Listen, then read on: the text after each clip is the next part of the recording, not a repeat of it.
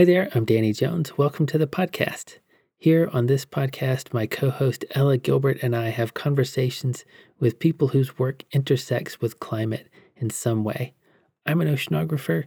My co-host Ella is a climate scientist. We both work at the British Antarctic Survey, and this is our space to talk with people who are doing stuff in climate, interesting stuff in climate. For this episode, we talked with Alice Bell.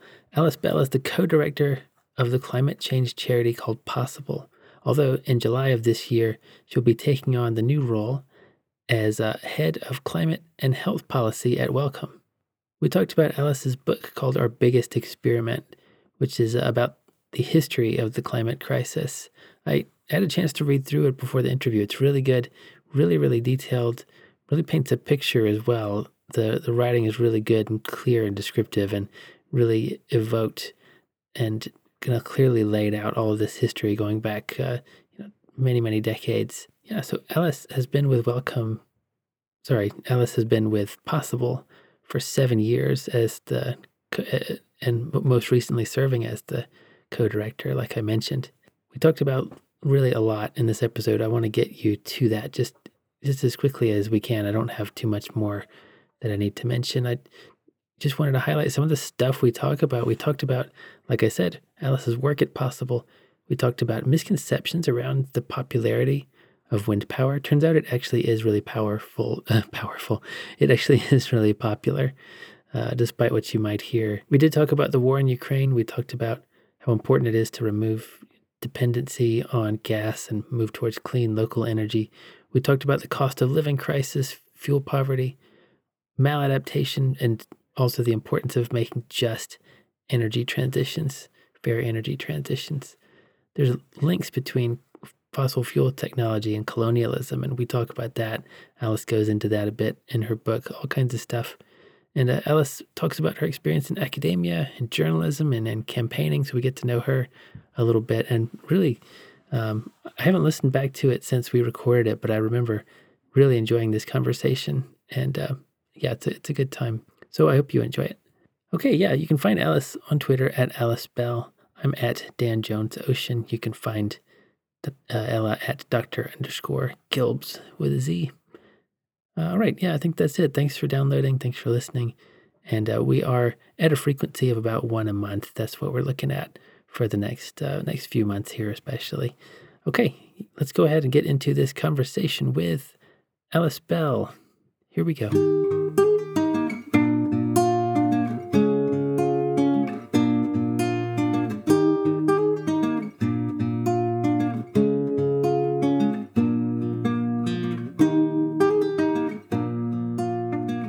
What can you tell us about Possible? Can you tell us more about it? So, yeah, I co-run this climate charity, Possible. It was founded in kind of on the run-up to the Copenhagen climate talks, which is like almost olden days now. It's 2009. And at the time, anyone who was interested in climate change, it was really gloom and doom and we're all going to die, which is a totally appropriate response to climate change. But people didn't feel like there was any hope, and that was kind of stifling people's ability to act. Like despair can only get you so far. And so a charity called 1010 was founded, asking people to make a commitment to cut their carbon emissions by 10% by 2010 as an easy first step. And the idea it wasn't just lots of individuals doing something, it was that they were doing it collectively, and that it would be a way of showing, well, we can take a first step, and also saying to the politicians who were going to Copenhagen, we're all doing our stuff and we can do that 10% easy, but if we want to do that other 90%, you need to change the policy to help us do it. So it was a political statement as much as anything else. And it was very much about giving people hope and something practical to do. And it stuck around after Copenhagen and after 2010. And we rebranded it as Possible because we decided you couldn't be called 1010 in 2020. But we've kept that kind of practical approach. And I'd say stubborn optimism. I mean, we're not happy about climate change. We're not sort of going around going, oh, it's all going to be fine. I mean, if anything, we're quite depressed about it most of the time, like most people who work on climate change. But we try and give people a sort of sense of that light at the end of the tunnel, and show the opportunities that are there for us to take action, and make sure that people are aware of them and fight for them to exist. So one of the campaigns that we've been working on for years is to be able to build onshore wind in the UK. country that invented the wind turbine, it is almost impossible to build wind turbines. Certainly in England, it's pretty difficult to do it in Scotland and Wales. And government looks like maybe in the next few weeks might be shifting on that a bit, but we've been pushing this for years. This is an easy way for us to decarbonise. It's an easy way for local communities to be able to be involved in decarbonisation and have to profit from it, to steer where wind farms are built and things. And so that sort of work we've been doing for years. And we work across things on transport, in the air and on the ground, in energy, anything from heat pumps to wind turbines to solar powered railways, and also some stuff on eating and buying. We're just about to launch a fixing factory, which will be a pilot for a sort of alternative shop on the high street where you can go and get things fixed and learn about fixing things to help change people's approach to consumption. Right. Instead of just waiting for something to break and getting a new one and just kind of throwing something away as soon as it becomes, less than perfect. Yeah, that sounds good. On the wind farm thing, I got to admit, I wasn't aware that it was difficult to build wind turbines here. And I think my perception is probably skewed by the fact that we've got a huge wind farm not too far away. And then there was another one that I'd noticed, took the train down to London over the weekend, and there was another big wind farm. So but that's just two places, around here. I wasn't aware there was a larger scale kind of challenge in building them and deploying them. So there are some, but they're ones that were generally built before a block got put on building them. There was the election that the Conservative Party didn't think they were going to win. There was the coalition government with the Lib Dems, and then they had another election, and they thought, we'll probably have another coalition. And so they put lots of things in the manifesto. This is one of the reasons we had Brexit, because they said, right, we'll have a Brexit manifesto if we win. Didn't think they were going to win, and then they did, and then we had to have the Brexit manifesto. One of the other things they put in there was a ban on onshore wind, and it was done because they said it was unpopular, which was total fake news. I mean, it's straightforward fake news. We did some polling, but it's powerful. Like when politicians stand up there and say wind is unpopular, people believe them, and lots of journalists and other policymakers believe this idea that wind is unpopular, despite the fact that there was government polling year after year that showed that wind was incredibly popular. I mean, politicians would kill for the kind of approval ratings that onshore wind got. So we did some polling asking people if they liked wind and also if they thought other people like wind. And we found that lots of people just had this thing where like, oh, well, I like onshore wind, but I know nobody else does. And you're like, no, everybody thinks that. And I think one of the things that my colleagues have managed to do in the last few years with our onshore wind campaign is just push against that narrative at least. So people, now I'm seeing actually, it's one of the things that's interesting with people talking about some different ideas about energy with the gas crisis the last few weeks, is that we're seeing more people go, yes, wind is popular. And I'm seeing like mainstream politicians saying that, like, we've changed the narrative. Good. All it takes is a war in Ukraine, eh? I know. It's sort of like, oh, now we can finally build some wind. Like, we shouldn't. It's the cheapest form of electricity generation in this country, right? And we haven't been able to build it. And with those wind farms that have already been built, one of the problems is some of them are going to need repowering. They're going to need to be rebuilt because you need to do that every now and again. Yeah. And more people were starting to worry that we wouldn't be able to repower, as well as the fact that we weren't putting more wind on. I mean, in the UK, we've done amazing work on offshore wind. Like, we have driven a lot of the innovation there, and a lot of our energy comes from offshore wind. And we'll often see headlines of like, this weekend, X amount of our electricity came from wind, but so much of that is offshore. And we should be totally investing in offshore, which is great, but also taking advantage of onshore, which is a smaller tech. It's a different tech. It's more amenable to community ownership, which is one of the reasons why we're really into it. Oh yeah, I mean, right now it's like a windy day outside up here in Cambridge, and like we should be taking advantage of this. We should be pulling all this out of the atmosphere, all this momentum. Oh yeah, one of the things that's challenging with the gas crisis is the NHS take a lot of gas from Gazprom. So there was a statement recently from the health minister saying the NHS can't buy their gas from Gazprom, but the gas prices are going to be huge for the NHS. It's a huge strain on NHS budgets, and for the last few years we could have been building a wind turbine for every hospital. You could just have one next to a hospital, not everywhere. Like, it's not necessarily going to work in like St Mary's in Paddington, but there's lots of hospitals where you could have a wind turbine that directly powers the hospital, and like giving the NHS energy independence. It would be so great, and we just haven't been able to do it. There'll be loads of people who want to do it for years. So I'm hopeful in the next couple of years actually that will open up and we'll see more wind being utilised. Yeah, hopefully so. I mean, I've got to admit, we don't usually do a ton of like super current events because this episode might not come out for a little while, but it's hard not to talk about, the the horrible war in Ukraine and how that has kind of got people thinking about, oh, how do we get off of gas? How do we get independent? And this is something people have been saying for a long time, is that the push towards, clean energy, local kind of energy, like we're talking about wind generation. It's there's kind of a safety factor to it. There's kind of a less dependence on a state like Russia, which is showing what it's capable of right now. So yeah, it's kind of too bad that we didn't start a couple of decades ago, but now I guess is the perennial you can have the problem with climate conversation. change. If only we started several decades ago. Yeah. Well, yeah. I mean, and these debates were starting before the war in Ukraine because there were problems with gas prices before that and the cost of living crisis. And I was already doing rounds of media a couple of weeks ago where I was finishing the day just feeling really, really depressed about, put it bluntly, how many people in this country are going to die next winter because of cold homes. Like, there's a scandal how many people died pre-pandemic, like the number of excess deaths, this phrase that we're now used to for pandemic, but the number of those that could be attributable to the fact that people couldn't afford their heating in the winter it was a public health scandal before the pandemic. And I was just worrying already about what that would be like in winter 2022. And then with the gas prices on top of that, I was getting really upset. And now it's really hard to even think about. It's going to be a really, really tough winter. And there's some things that we can probably do in prep for that. And there's definitely things we have to do this summer so that we don't have that in 2023, 2024, because it's not going to go away. No, yeah. I hope we can. And I mean, I guess it goes without saying that, I mean, the war is really horrible in Ukraine. And, I hope that it's obviously over as quickly as possible. I don't know if it's really even, it's good to say that, but presumably it goes without saying. When I say it's not going to go away, I'm hopeful that the war might calm down. I mean, the problem of energy isn't going to go away because that comes from so many different directions. And ultimately, we have to get off fossil fuels. Yeah, that's right. No, but I wanted to go back. You mentioned something about that. Ella and I talked about pragmatic optimism, which I think we kind of both settled on. We sort of lean that way. We sort of lean in the way of like, well, there's kind of no point in giving up. We might as well keep trying.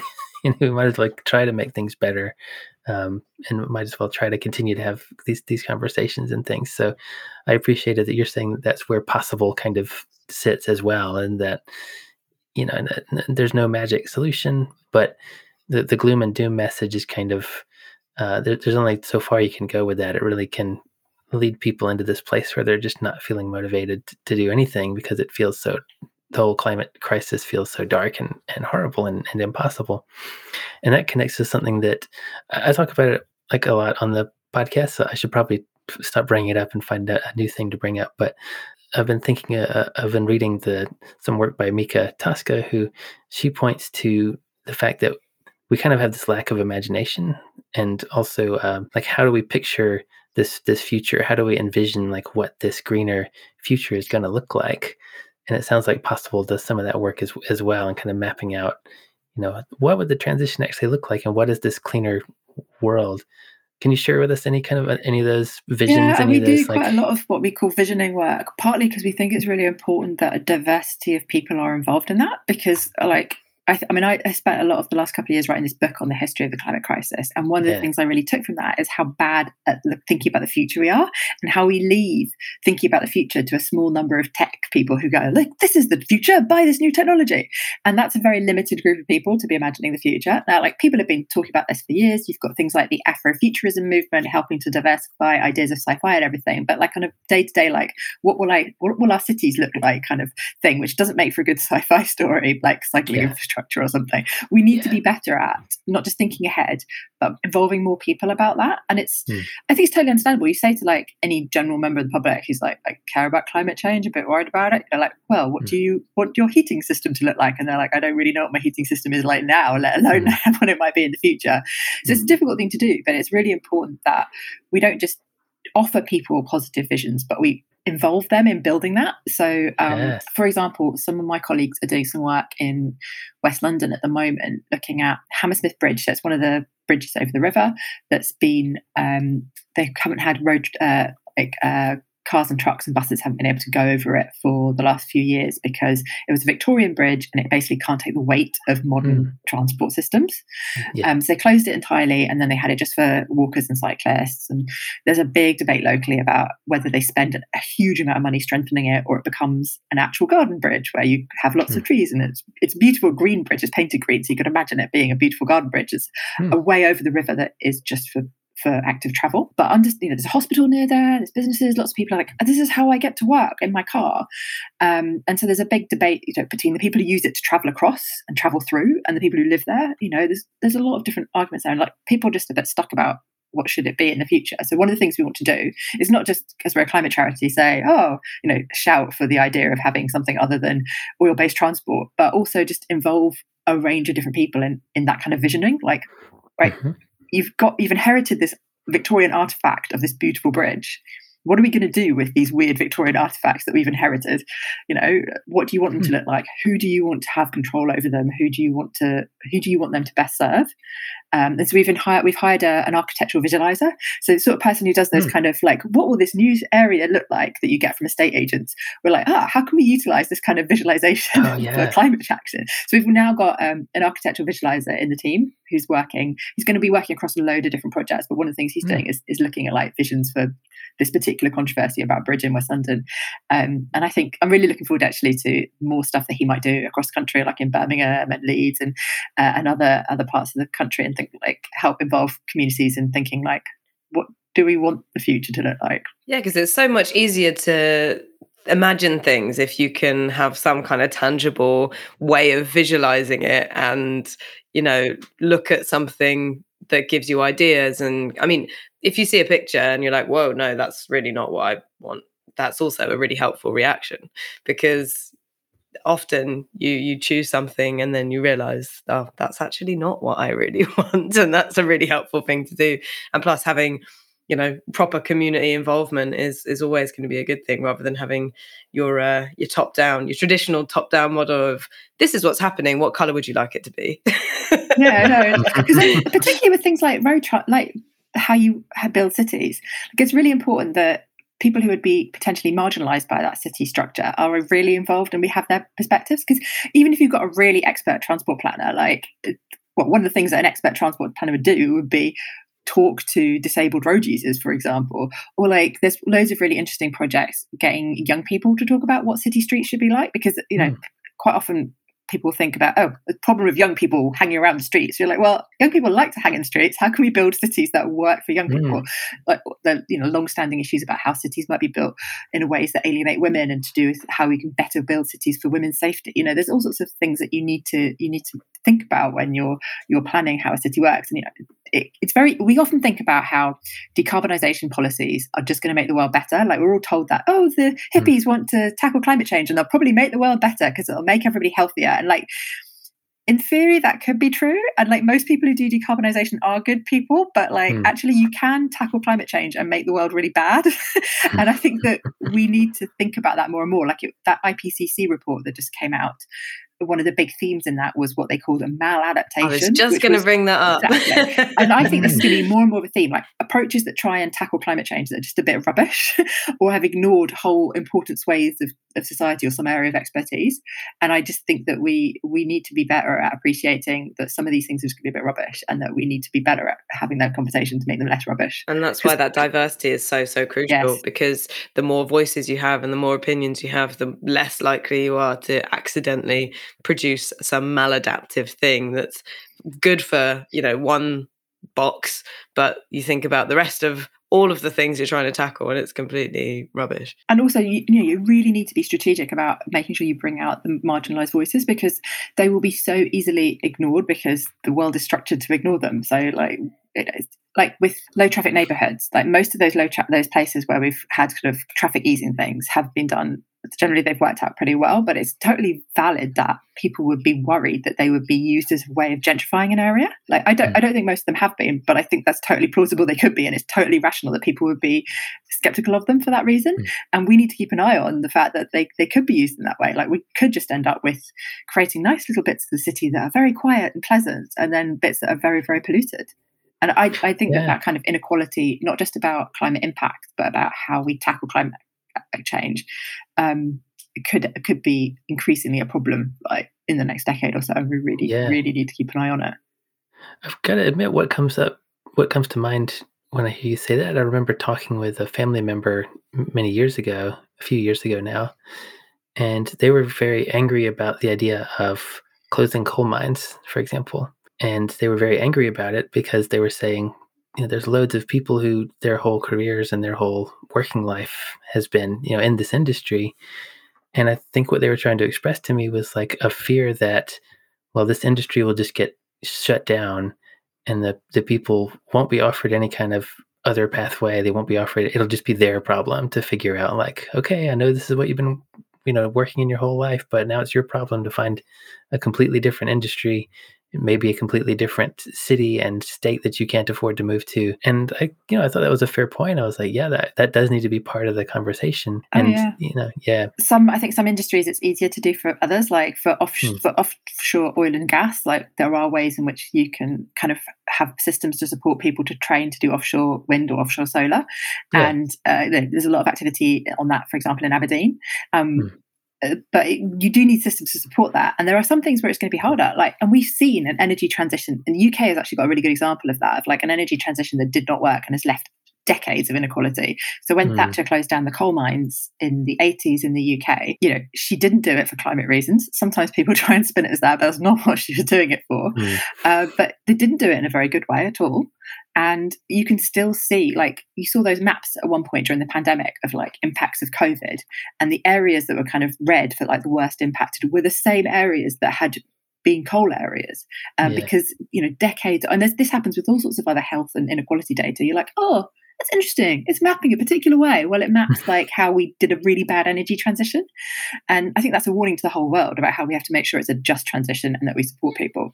And one of the things that's been I thought has been really interesting recently is, all these things with companies saying, I'm going to buy a forest and we'll have my company forest. And then if you buy my product, it'll be carbon neutral because I'm offsetting it with my forest. And so you're getting dairy farmers in Wales being rung up saying, oh, we want to buy your land and turn it into a forest. And they're like, well, we've got centuries of being dairy farmers and this is a challenge to our culture. And, vegans are like, yes, definitely close down dairy farms and build forests. And I'm like, yeah, we do. Looking at the numbers, we need to turn a lot of land that's currently used for grazing cattle into land to grow forests. But we can't do it in a kind of some businessman in a beer company in a city is ringing up someone in the countryside saying, I'm going to change centuries of culture with my forest. It has to be done with those communities. You have to be thinking about how you're going to grow really good forestry jobs in the area and help people have an identity around forestry in their area. You can't just carpet a whole part of the country with a new industry. Yeah, that makes sense.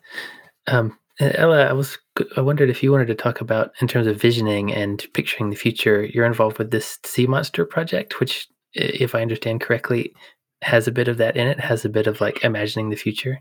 Yeah, it has a lot of imagining the future. Also lots of artistic renders. Yeah. Yeah, no, it's a kind of collaborative art, science, engineering, maths, architecture project, which is bringing together it's part of Unboxed, which is supposed to be an expression of creativity in the UK. But our project is reimagining an old oil rig which has come off the North Sea, and we're turning it into a public art installation which features lots of renewable energy technologies. It's got a massive waterfall coming off the side. It's got a garden at the top that people can explore. There's going to be all sorts of kind of community outreach events. We're trying to, at the moment, develop lots of educational programs so that kids and young people and anyone actually can kind of engage with the content, even if they can't physically be there because it's in Weston-super-Mare.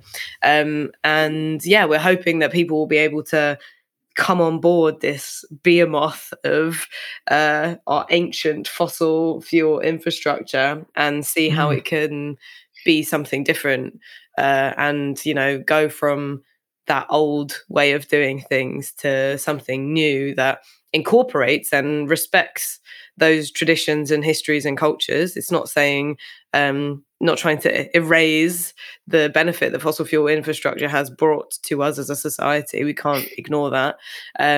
But we also need to recognise that we need to move beyond that and turn it into something better and greener. So that's the idea. That sounds amazing. Well, you have to come visit. I will, definitely. I was something that I've kind of had my eye on the last years is like looking at how old fossil fuel infrastructure gets used, like gets cleaned up and turned into something really posh. Like there's this Coal Drops Yard shopping centre near King's Cross, and these old gasometers, the old gas storage spaces that have been turned into luxury flats, or the Battersea Power Station, which are now like some of the most expensive property in London. And like those were built there back in the day because that's where the poor people lived, and they couldn't argue against the politicians to have something as polluted. Like you wouldn't want to live near Battersea Power Station. Like when there used to be gasworks at Battersea that had this huge explosion in the 19th century that was really controversial. Like it was a dangerous place to live because it had all this stuff, and now it's all cleaned up and like polished. People are like, oh, this is a nice like industrial chic aesthetic. Beautiful irony. And it's become, and it then also it becomes like a way of excluding the communities that like used to live around there, because now it's like incredibly expensive to live. Like one of the most expensive parts of places to buy property in the world is like the Battersea Power Station or around King's Cross gasometers or something. And like I think we could, those gasometers could have been. There was a project at UCL that was like at one point was looking at the King's Cross ones being turned into a park and like using the old infrastructure to turn it into like a skater park. And that Battersea Power Station at one point was going to be an eco museum or something. Like there are other things that you can do with this stuff than turn it into luxury flats. And like it's another side of that just transition is like maybe we could reclaim it. Like all these old petrol stations. Like when cars go electric, we won't have these petrol stations. That could be a community resource. Like, what are we going to do with them? Or are we going to sell them off for profit? Money talks. Yeah. Well, hopefully the former and not the latter. But yeah, it seems in historical terms that generally luxury flats seem to win. But the oil rig stuff is fascinating because there's all those sorts of different things that might actually be useful for them, because actually having underwater infrastructure could be scientifically useful or ecologically useful, or Oh, absolutely. And you need to use the same technology to drill big offshore wind turbines into the seabed as you do for oil rigs. It depends obviously where you're putting them, but yeah, those sorts of technologies are universally applicable in the offshore energy industry, regardless of whether they're clean or not. So speaking of, I'm gonna transition us here a little bit. So, speaking of the kind of history of the fossil fuel centered infrastructure that has kind of built our modern world that we're now hopefully starting to transition away from. Alice, you've written a very nice book on that history that includes the history of the technology and the history of how people have used it. The history of climate science is also intertwined in there in your book, which I see you got on your shelf there, our biggest experiment. But along with the Superior, which is that the Angela Saini book? It does happen to be on my pile. They're partly my pile of books that I use to prop up my laptop when I'm doing talks. Yeah, that's a really good one too. The Angela Saini book. I found that one really compelling. But anyway, let's talk about your book. So it's a really fascinating project, and I appreciated the fact that you went into a lot of detail about. For example, it's relatively easy for me, and I've done this, to sit here and say like, oh well, the scientists have known about climate change and global warming since the Victorian era. This is old science. And one of the things that you helped me appreciate that you pulled out of the history a bit was like, well, yes, the idea was out there, but it wasn't necessarily like accepted right away, right? It was met with what one could argue is perhaps an appropriate level of like, well, that's one hypothesis, but there's not enough evidence and data yet, so we need to think about this. It's kind of if you talk to a hardcore climate skeptic or denier, as we might call them, they might say like, well, we haven't. We need to investigate other hypotheses, and like, yeah, that was done. That's the part that was done back in the 1800s, early 1900s. Like all the alternative explanations have all been thoroughly tested. But that was something that I appreciated from your work, was that, yeah, the ideas are old, but it's not like the scientific community was accepting those ideas about fossil fuel burning leading to climate change right away. it was a hypothesis, and that it has taken many decades to continue to gather evidence. And now there's just mountains and mountains and mountains of evidence that, if you put more carbon dioxide in the atmosphere, you get more energy down here at the surface. It goes into the climate system, and climate change ensues because that energy doesn't go away. So I wanted to talk about your kind of experience of writing the book. So how did you decide to do it? Like, what got you started on that project? Well, I guess at one point I kind of did think, I'm going to write a book helping people realize how old it is, because I'd go around saying, we've known about this since the 1850s. And then I did think, actually, no, it's more complicated than that. So I could take people on that journey that you just described of sort of like, actually, it took a bit longer for people to get through. They had to test it. They did the scientific work of testing it and being skeptical. It was pretty established by the 1950s, and then like another stage of establishment by the 1970s, and that was still quite a long time ago. That's still longer than a lot of us will have been alive. So I still think that's like, it's old, even if it's not 1850s old. And like the origins of it do date back from the 1850s. I got interested in it. I think I did a project when I was an academic, which involved having to look at kind of climate change in the round, like everything about. I was helping run a course for undergraduates. It was like Climate Change 101. So taking in like engineering perspectives and atmospheric science perspectives and public health. And so I had to do a kind of like refresher of like what I thought I knew about climate change. And I'd read all the scientific data, and I found that was really good. It took me so far. It made me very depressed, but it told me a lot of things. But I had loads of questions. And so things like this really famous graph that I'm sure most of your listeners know about, the Keeling curve of like measuring carbon dioxide concentration in the atmosphere. People talk about how much it goes up every year. And I looked at that graph and saw that it started in the late 1950s. And I was like, who was studying this in the 1950s? And why has this research been going on since the 1950s? Who has managed to have a grant for research that's lasted since the 1950s? I was like, I come from science policy perspective. I was like, well done. I was like, and also, who's this Keeling guy? Why do we call it Keeling? Like, who was looking at this? And so I was like, it left me all these questions, which the science itself wasn't going to answer because it was very understandably busy measuring carbon dioxide levels. So I started reading around the history, and I was like, there are some great stories in this. There are like some amazing people, some of whom did some really silly things, like see whether carbon dioxide traps the heat, the sunlight, the heat. Like, it started off by people just messing around doing stuff no one thought was an important scientific work at the time. Like up until like the 1930s, really, anyone who was studying this stuff did it on the side and was doing it probably because it wasn't like important scientific work. It was like a hobby. And then as the kind of evidence, particularly around World War II, as the evidence kind of started to mount up and people who were measuring glaciers were like, they're really shrinking quite quickly, people kind of took it more seriously. And so from the 1950s, you start to see work like the Keeling work being funded deliberately to study it. I was like, these are really interesting people, and there's just like loads of interesting stories. So I used to do I got together some people to do a walking tour in London. So like when people go on a walking tour of London about Shakespeare or Dickens, we did a very geeky one, which was about energy policy, which lots of people did come to. It was regularly sold out. Somebody even once booked us for their stag do. Wow. They didn't tell us that until they turned up. They were like, yeah, we're here for the stag do. And we were like, all with t-shirts with some guy's face on and silly hats. Yeah, they were engineers, I think. Anyway, they naturally. I don't think it was their entire stag do. I think it was just one bit of it. Anyway, we did this walking tour, which we started from Tate Modern, which is an old oil-powered electricity power station. And we'd walk along the river. We'd go down onto the embankment and we'd talk about flooding, but we'd also talk about the building of the embankment and the huge environmental policy that was done in the Victorian era to build the embankment and deal with what was known as the Great Stink and the river pollution. And then we'd go up and walk along by Shell HQ, and I'd tell the story of how Shell used to sell shells and became from that this massive behemoth of an oil industry. And then we oil company, and then we cross the river and end up at the old offices of the Department of Energy and Climate Change. And we'd finish there and we'd say to people, right, what messages do you want to give the policymakers at the Department of Energy and Climate Change? What do you want to tell them? And we do these on Sunday afternoons, and we chalk up our demands on the floor. So I sometimes think there must have been these civil servants that would arrive on Monday mornings every now and again and be like, why has someone written insulation outside? But we do this. I got a whole new meaning these days. Well, that one. This was like 5-10 years ago, so it was a slightly different political context to insulate.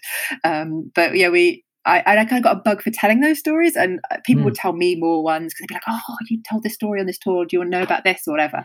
And I thought this could make a good book. It could be a story that's bigger than London, and it would be something that I think a lot of climate people want to know their history, but also people who aren't climate people. I think some of them, it's a good way into it because not Yeah, it's such a everybody is good going to hook. It's be interested by like a graph.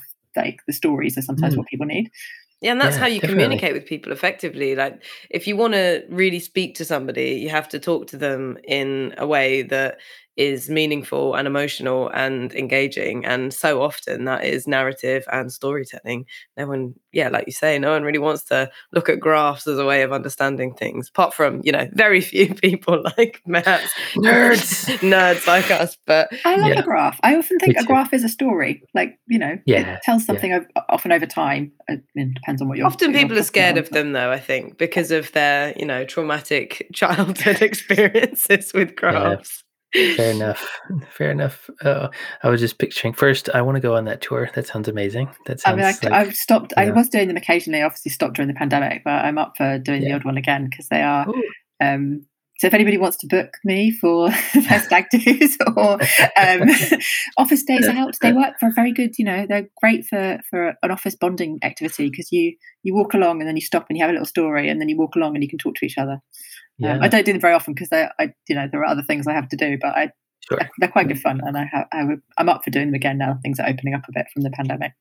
Nice. I would love that. Well, you heard it. You heard it here first, folks. You can now start booking Alice for for those walking tours. And when you talked about standing outside of the Department of Energy and Climate Change, for some reason I thought you were going to say that you were all just going to shout them at the windows, like you just literally shout them at the building. But drawing Sunday it in chalk afternoons. is a better Sunday afternoon. Yeah, it's a better idea. I'd like to think that some of the civil servants would get to work on Monday and see that and go, "Yep, that's fair. That's true." Any one civil servant doesn't have a whole lot of power to push things in that direction, I guess. But I would like to think there was some sympathetic people walking by and saying, "Yeah, that's fair." That's really cool. Yeah, so the book one of the stories is Roger Revelle. You talk about Revelle's big geophysical experiment. How we built systems, technologies, and deeply embedded cultures for the burning of coal, gas, and oil at scale. So, what did you learn about Revelle? What because he was an interesting character as part of this story, wasn't he? Yeah, I think he's a really interesting character. He was basically the guy in the 50s who looked back at, there were quite a few people in the 50s who started looking back on these sort of early studies of CO2 and were like, this is an issue, we should study it. And he was the one who really fought for funding for it. So he's sometimes known as like the grandfather of climate science.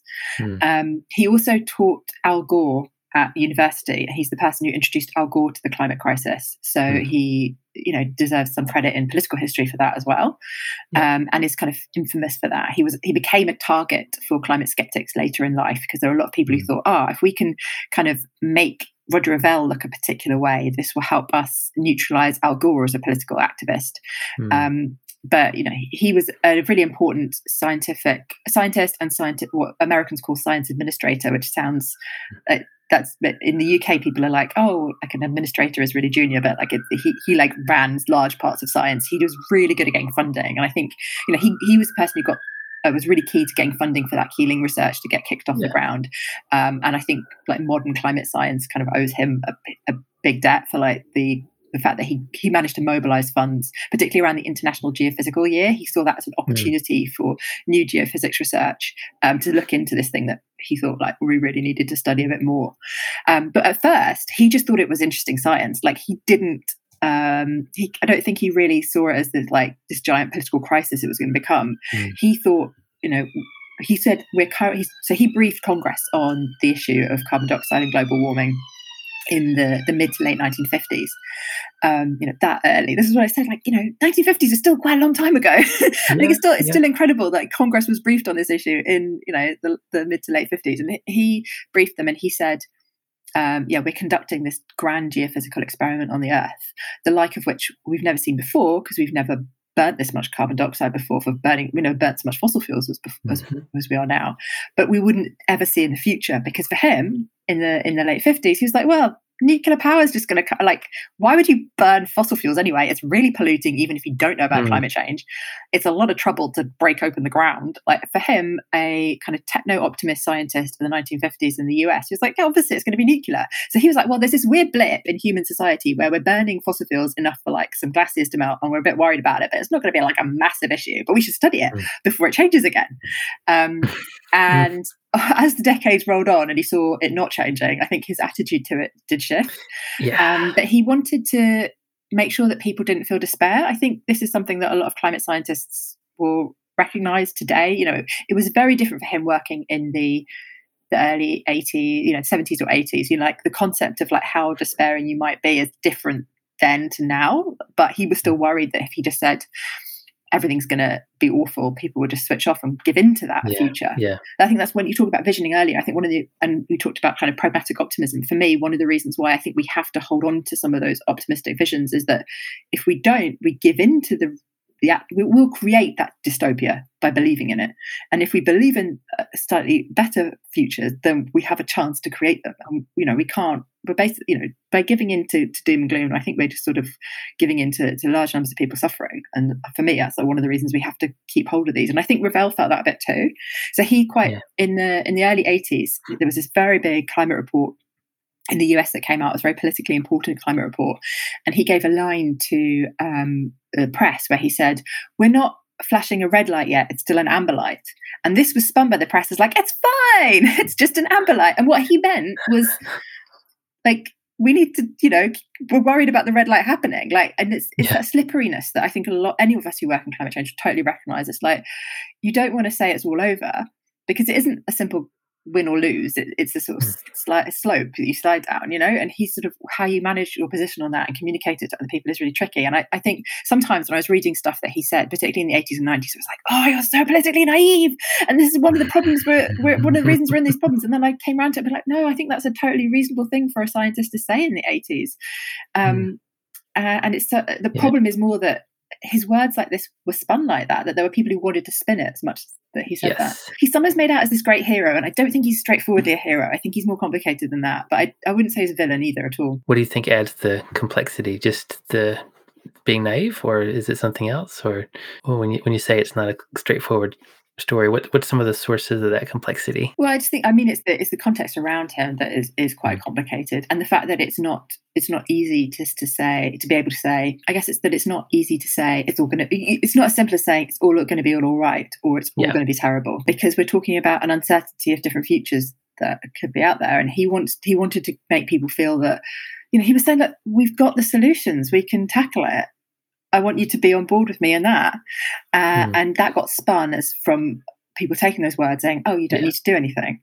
And I think it's important that scientists are aware of how their language could be spun and think carefully about it. But at the same time, I don't think it's fair to blame them simply if they are spun like that. Because at the end of the day, I think you said it was the Wall Street Journal who did some of the spinning, if I remember right from your book. But at the end of the day, you're not going to control what a paper like that will write and how they will spin it. That's going to be, if they want to spin it, they'll find a way.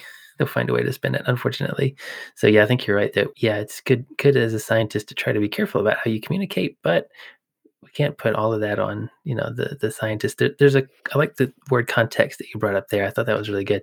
Yeah, there's a context in which the scientists are operating and which the rest of us are operating as well.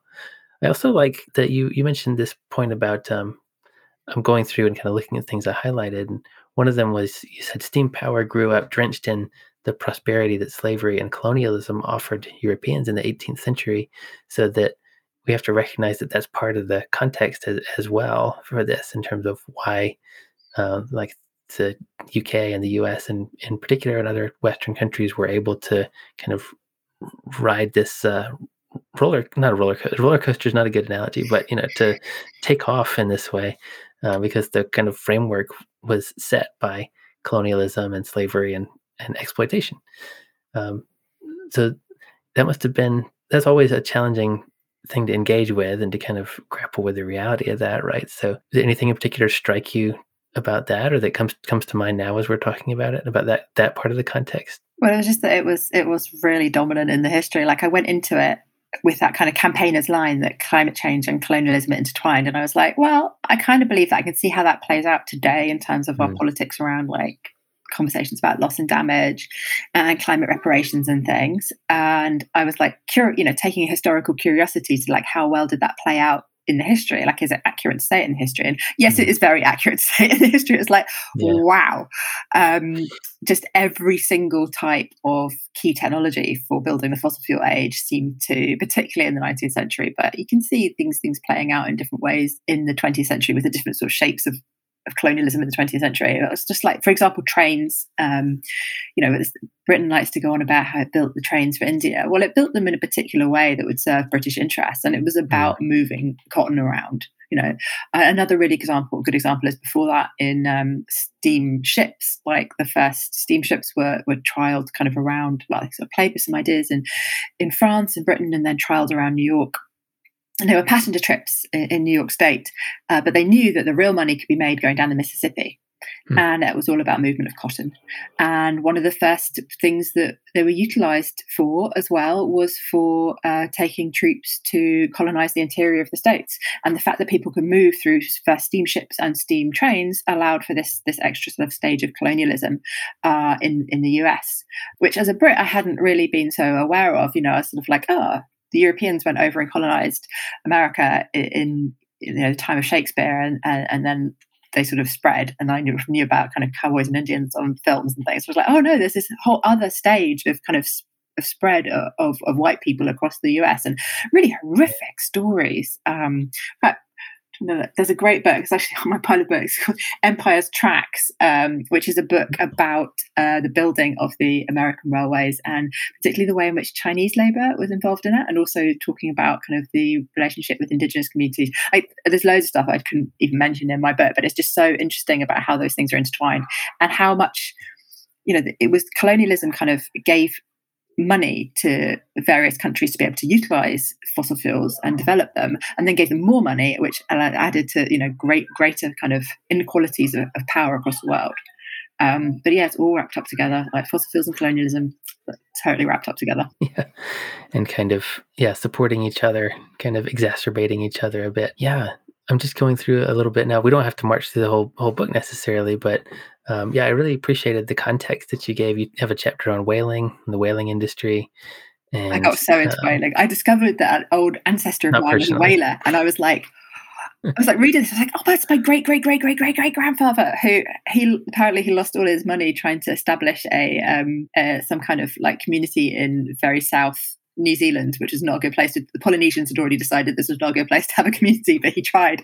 So I'm no longer, unfortunately, I'm not the heir to a whale oil fortune. But it's like, wow, this is like, it was weird to have this personal connection to it, and it's just so gruesome. Oh yeah, the images you see are horrific, aren't they? Like the ones at South Georgia before the whaling stations were shut down. God, the seas of red, horrible.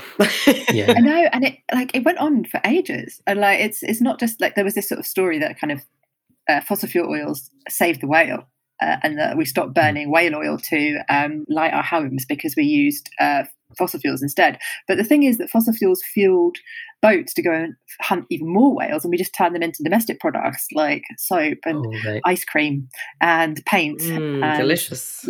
Yeah, there's some great books on the whale industry that I read, and I was just like, oh wow, you just kind of it's very easy to get lost in it. But I think it shows how kind of problematic the energy industry was even before fossil fuels got involved. And I definitely think that the oil industry, one of the things I definitely learned was that the oil industry was super problematic even before climate change became an observable issue.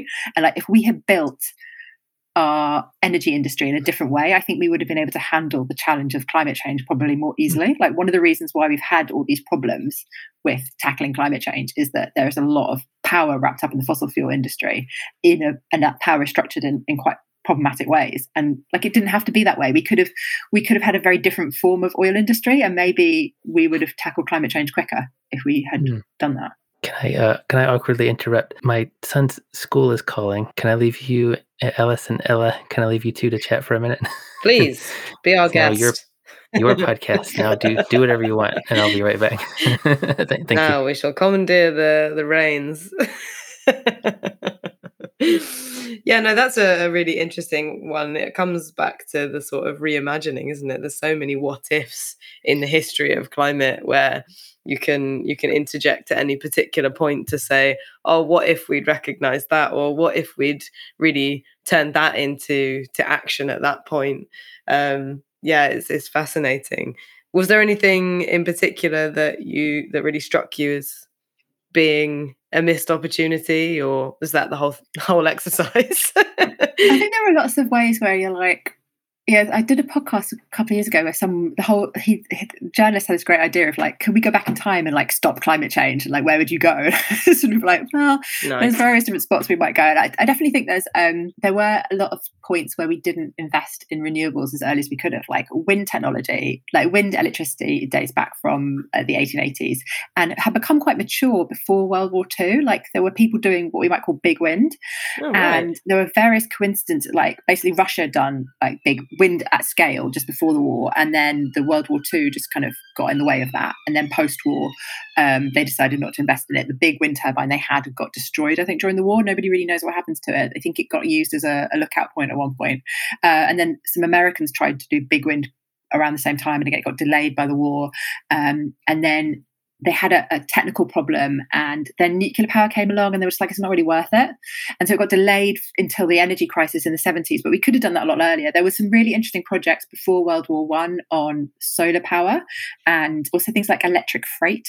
And they kind of fell by the wayside because of the disruption of World War I. And something you really see with World War I is this huge acceleration of oil-based transport. So like at the turn of the century, people's idea of transport would have been there was electrical and might well be powered by hydro. Like the first big electrical project in the world was Niagara, and it was, renewable energy, it was hydro. And the first thing it powered was transport. It powered public transport. The first electrons down the line powered the local trams. And that was what people at the beginning of the 20th century were like, that's what transport will be. Certainly in cities, it will be public transport, it'll be electrical, and it might well be renewable. And by the end of World War I, you'd see this huge acceleration of oil-based land and air transport. And that is where a lot of our carbon emissions still come from. And it's one of the trickiest bits to decarbonize, particularly air transport. Yeah.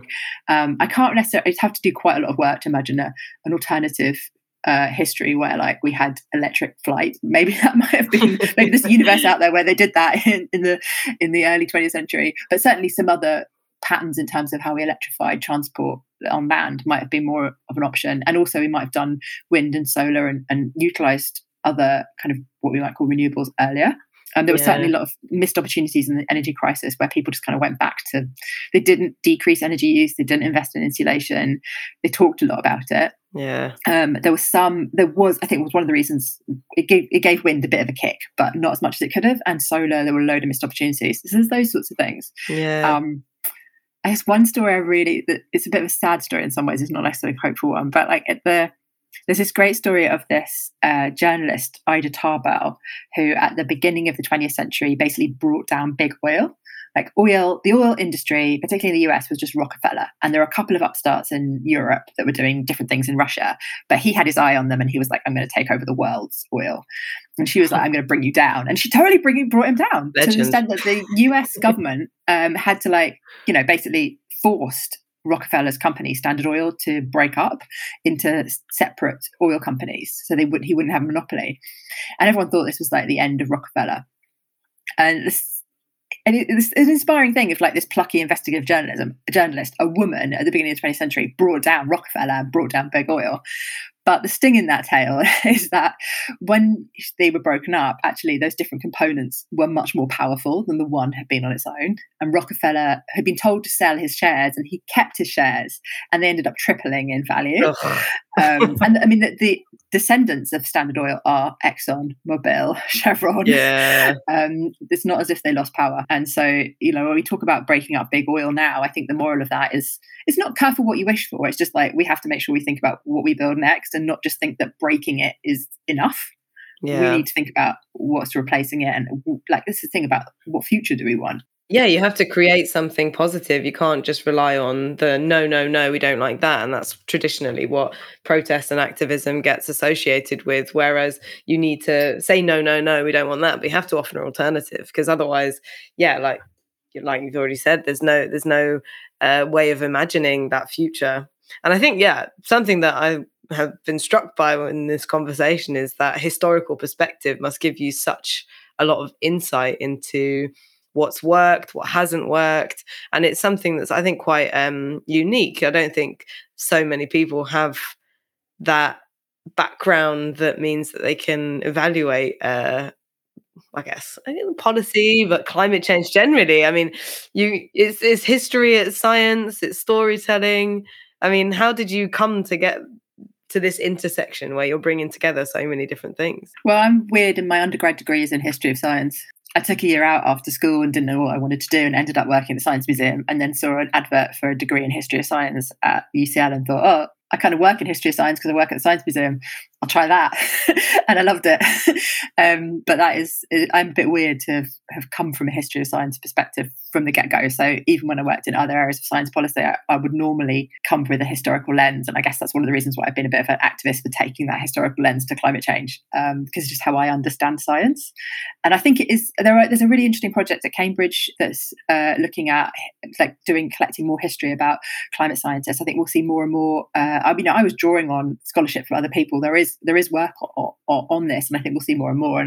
And I'd hope that just reading the book should give people like enough of that perspective. You don't need to have written the book or have done a degree to get that. But I do think the history perspective does add something. Yeah, totally. Helpful. It's not like there's necessarily like clear lessons learned. Like I can't give you like top 10 things that history has taught us. I don't think history does teach you stuff. I don't think it teaches you a lesson. That's not really how history works. But I think spending some time looking up with the historical characters, like seeing the decisions that people have made in the past, I think can help us, sharpen our ideas about what we might do in the future. Yeah, it's context. It gives you ideas of, you can definitely see where things go wrong. You can understand the root of particular decisions. And as we've proved in this conversation even, you can trace back the origins of things that are happening now all the way back to way long ago, like centuries ago. And you can see the legacy of, we talked about the legacy of colonialism in our fossil fuel infrastructure, but, it could be the legacy of so many different things that are still causing buy-in or like complete lock-in now. So as we were just talking about, what if we had at the beginning of the century this electrified transport, and instead we actually went down the oil-based route? But that's a legacy of a decision that was made during the war that has then kind of propagated, and we've ended up just being, well, it's too hard to change it, we might as well just stick with it. It's an interesting perspective to apply to something like climate change, because I think often we focus either on the policy or on the science, and it's interesting to broaden it out. I think one thing you do, and I saw again and again, right, in like I knew it in theory, but then researching the book, I just saw it again and again and again. It's like some of these decisions were made quite badly or deliberately, like someone was kind of messing with us, Because so you can just be like, oh, we've inherited this. This is just the world that we've built. I might as well live in it. But you could be like, no, we've inherited a world that was built for bad reasons. We should change it. So a good example of this is like how much dominance cars have in cities. And like the idea of jaywalking was a big PR stunt set up by the automobile industry and they invested loads in it, like to make people believe that jaywalking was the problem, not the car. Wow. And like I think it does us good to flip that on the head. Now, that doesn't necessarily mean we're going to totally reject cars, because there's lots of ways in which cars can be incredible technologies for certain contexts. But like at the same time, it can make us question like car dominance in our cities, or like the fact that we have the classic example if anyone who's ever studied history of technology has to study this. It's like a classic study, which is how the refrigerator got its hum, which was the choice between electric fridges that hum and gas fridges that were actually more energy efficient at the time. So now we're having all these fights with like people about, oh, I don't want to get rid of my gas oven, and we're like, no, you need to go electric, and the induction hobs are good. And like weirdly, gas got to own cooking, but for a while in the 30s, gas tried to own cooling as well. But they didn't win that fight, because electricity was like, oh no, we want there was this sort of like fight over the kitchen between the electricity and the gas companies, and the electricity companies heavily invested in the idea of an electric fridge as like they invested in R&D, so they good products. But they also massively invested in PR. They paid for incredible adverts. So there was a half-hour musical all-colour rom-com, which was an advert about electric fridges that went out in the 30s in the States, which I've never seen, but has to be in an archive somewhere. And I would love someone to put it on the internet because, or like next time I'm in the States, I'm going to try and find if I can go to an archive in it because I'm very curious about this. But like that's and they invested in they got trains to go around the whole of the US with people dressed up as pirates. They sent a fridge to the Arctic. There was all sorts of like PR stunts to make us think. And we've seen this with other things. I've seen a cooking on gas advert.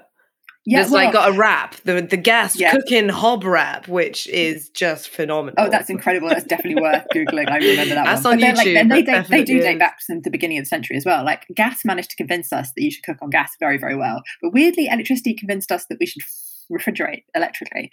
And like, as it turns out, I'm glad we're electrical fridges because I don't have to worry about changing people's fridges to set off into the heating system. That just sounds but we so didn't know weird. that back then. Like, and these were just, we get PR'd into thinking these things. And we're used to that with a lot of domestic technology.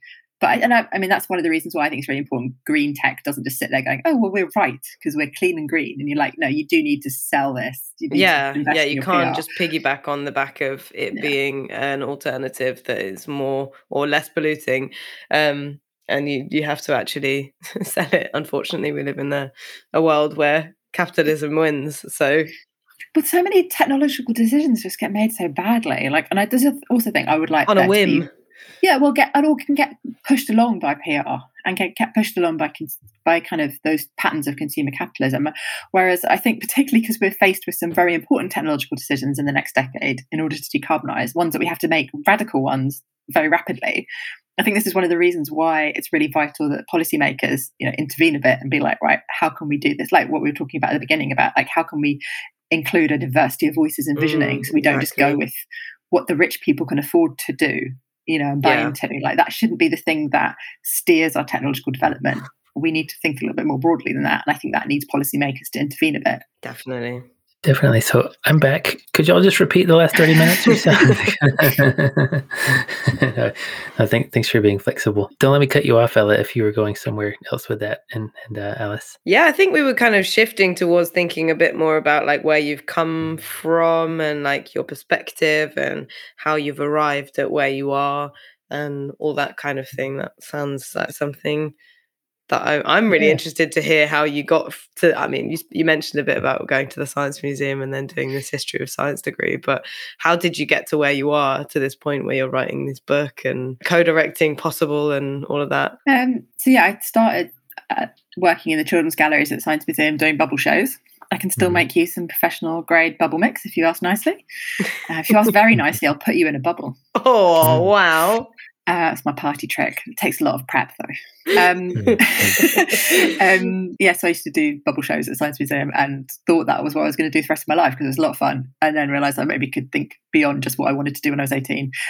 So I ended up I've always been quite into politics. And so I ended up doing, after my undergrad, I studied education policy, and then I did a PhD in kind of the ways in which adults think about science when they're presenting it to kids. So I kind of looked at children's science media, but not from the perspective of the kids. The idea is like, what are those weird ideas that adults take when they give science to kids? And like, what weird ideas of kids and adults is like pulled up into that? And this is a very long time ago.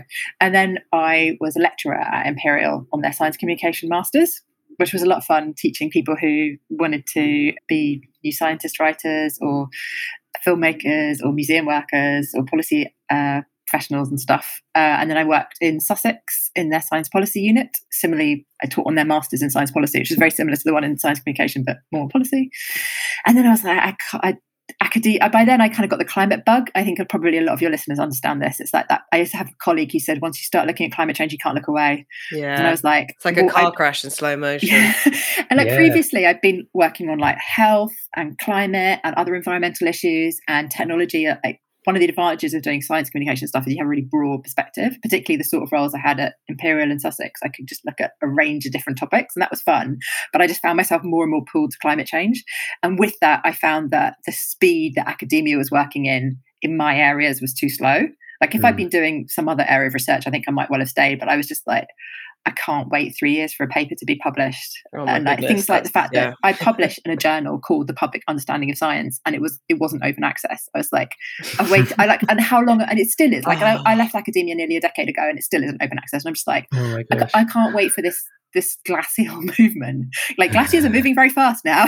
They're moving faster than you. And I was like, I just thought, I still kind of sometimes I think I'd like really like to go back to academia. And there were lots of points where I was researching this book where I was like, I wish I had more time to research it in detail and do more like primary research rather than just sort of telling a large story and pulling things together. And I think if it wasn't for the bleeding climate crisis, my dream job would be being a historian somewhere in a university, reading books and getting lost in archives. But annoyingly, the climate crisis is a thing, and I am too impatient to do that. So I moved to journalism and then to campaigning. And I really love working at Possible because we have that focus on taking practical, positive action. And I work with other people in the climate movement, and they're always so depressed. And I'm like, yes, I'm just as depressed as you. But then I go into work and we're doing something. And that lifts my spirits a bit. And we often find when people leave or when they start, they often sort of say that about working with us. It's like, oh, it's this rare job of working in climate change where you don't have to feel depressed all of the time. I mean, we do feel depressed quite a lot of the time. That we work in climate change. That is the basis of our emotional state. But we do have an opportunity to try and make the world better. And I think I'm very lucky to have a job which lets me do that. Such an empowering thing to feel, because you want to be able to do something. And I mean, I feel the same way when I'm confronted with all this information that people who work in climate are constantly, or even anyone who's just engaged in hearing about what's going on in our world. And feeling powerless is one of the most disheartening feelings. And even if it's just doing something small, that feels better than doing nothing or feeling paralyzed with indecision or all of those things that have probably afflicted us all at some point. And being able to turn that fear and anger into action is such a unique opportunity to do. It must be a fantastic thing to do in your day job. Something about writing the book, though, remind me, like when I started writing the book, I thought I was going to end up being really depressed about how we hadn't done enough, and how, studying all these things like the terrible human rights stuff that's wrapped up in a lot of the history of fossil fuels and things. And there were some points where it was really, really depressing. But I did end up feeling quite hopeful at the end, in a kind of, or like feeling kind of, hopeful is maybe not the right word, but there was something sort of heartening and strengthening about it.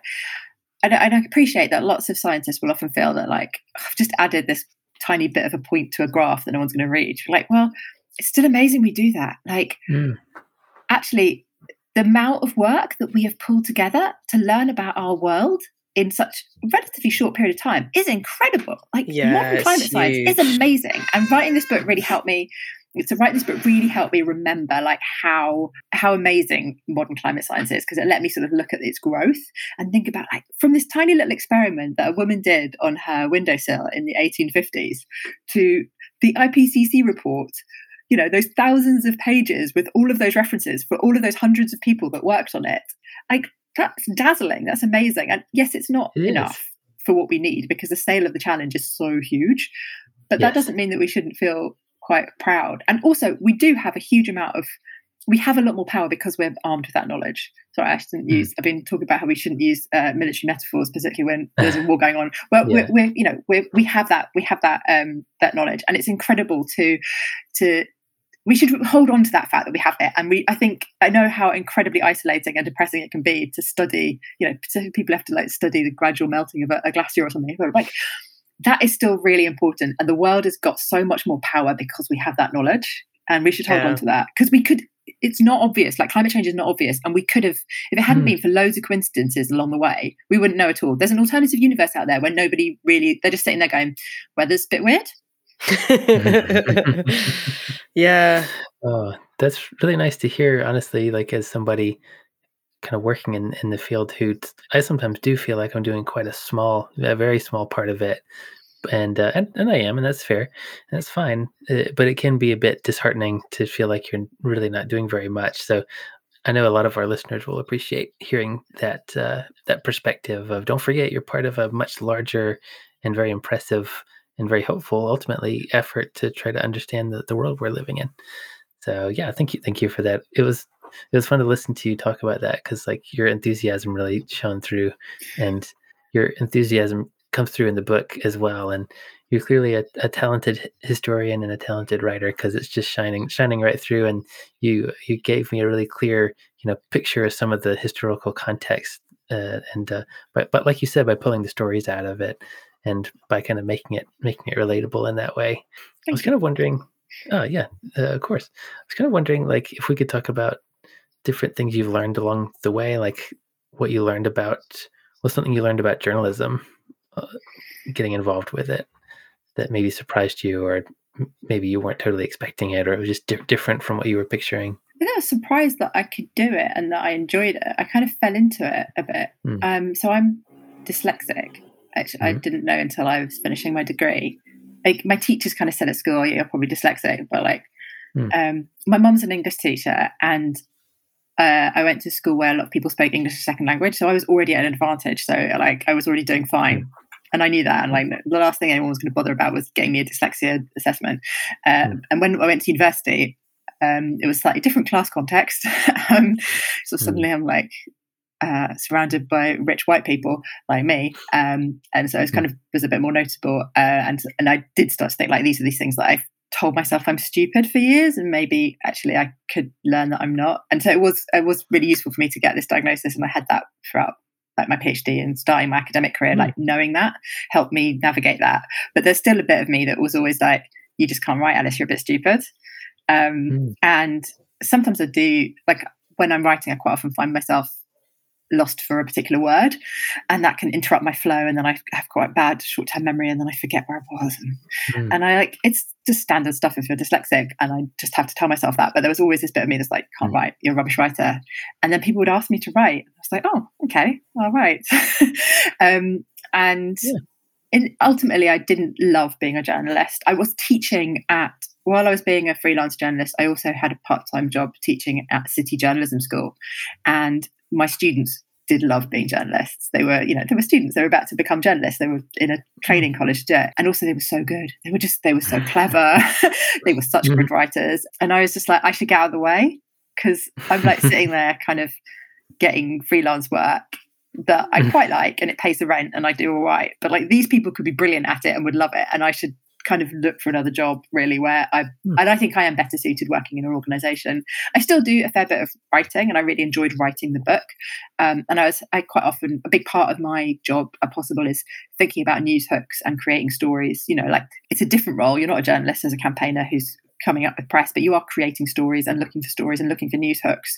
And there's a lot of things that are applicable and similar, and I think I'm just better suited in an organisation like that. Certainly at the moment. I mean, sometimes I think back, I was like, oh, I really love that kind of like. There is this fun of like being a journalist where it's a little bit like being an academic as well. You're like, you believe in the truth, and you're there to like look for the truth, and you're not necessarily trying to persuade people of a campaigning idea. I don't always feel comfortable as a campaigner, because I think a bit of me is still an academic and just like has that alliance trying to be objective.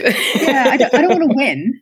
Like, I mean, especially in climate change, most campaigners definitely come from that perspective anyway, but like, there's a sort of slightly different vibe. Like, it's a different approach to politics, I suppose, that you have. And I like that about journalism. And there's sort of like rooting out, like, get those, like, can we root out the people in power that are doing something bad? And there is fun in that. I can see why people like it. But yeah, I think my main surprise was that I managed to do it. Really. Managed to do it, yeah. No, you're clearly a very good writer. It's right there. The evidence is right there on my PDF in front of, open on my other screen right here. I was going to ask you what you learned about campaigning. You mentioned a little bit already, that kind of difference in attitude. Is there anything else that surprised you about campaigning? I mean, there's a lot of sort of small things about how NGOs work. And sort of frustrations of managing kind of how institutions work and things.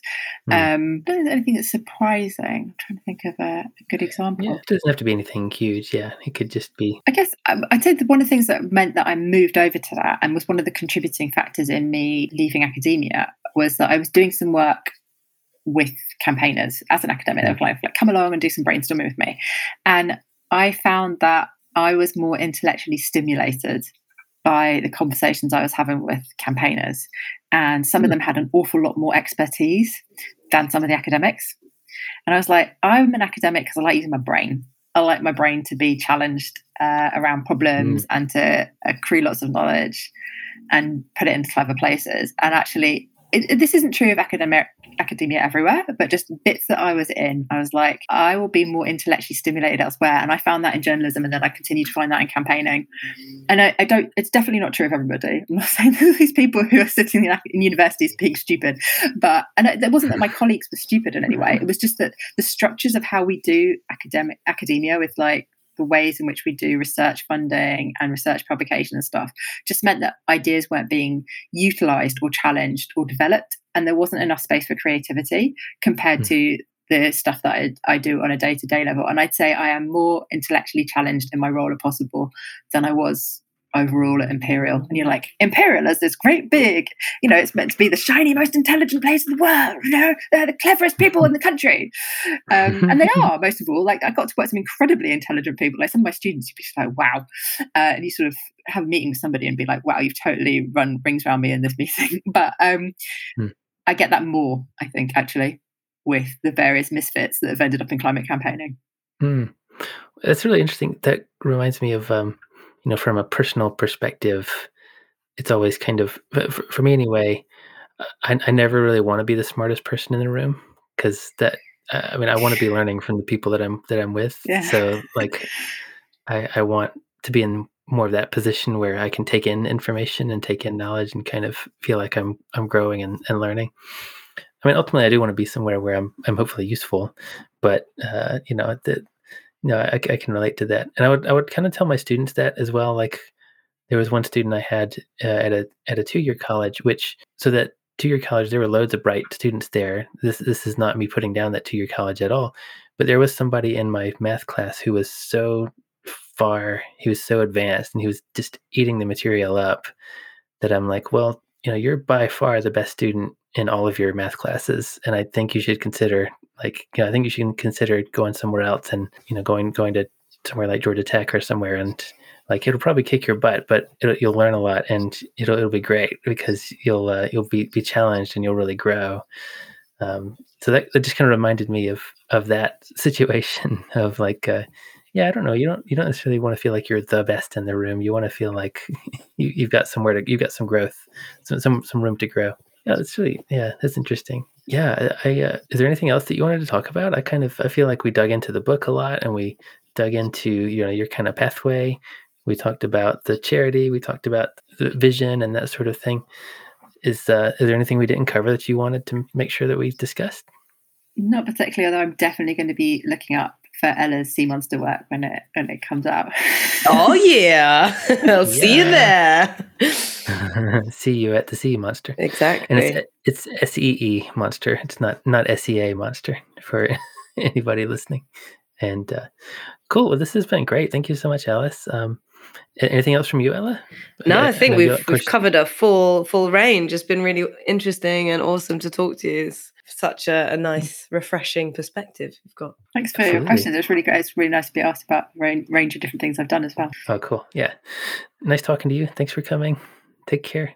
And we'll hopefully hear from you again in the future. There you have it. Our conversation with Alice Bell.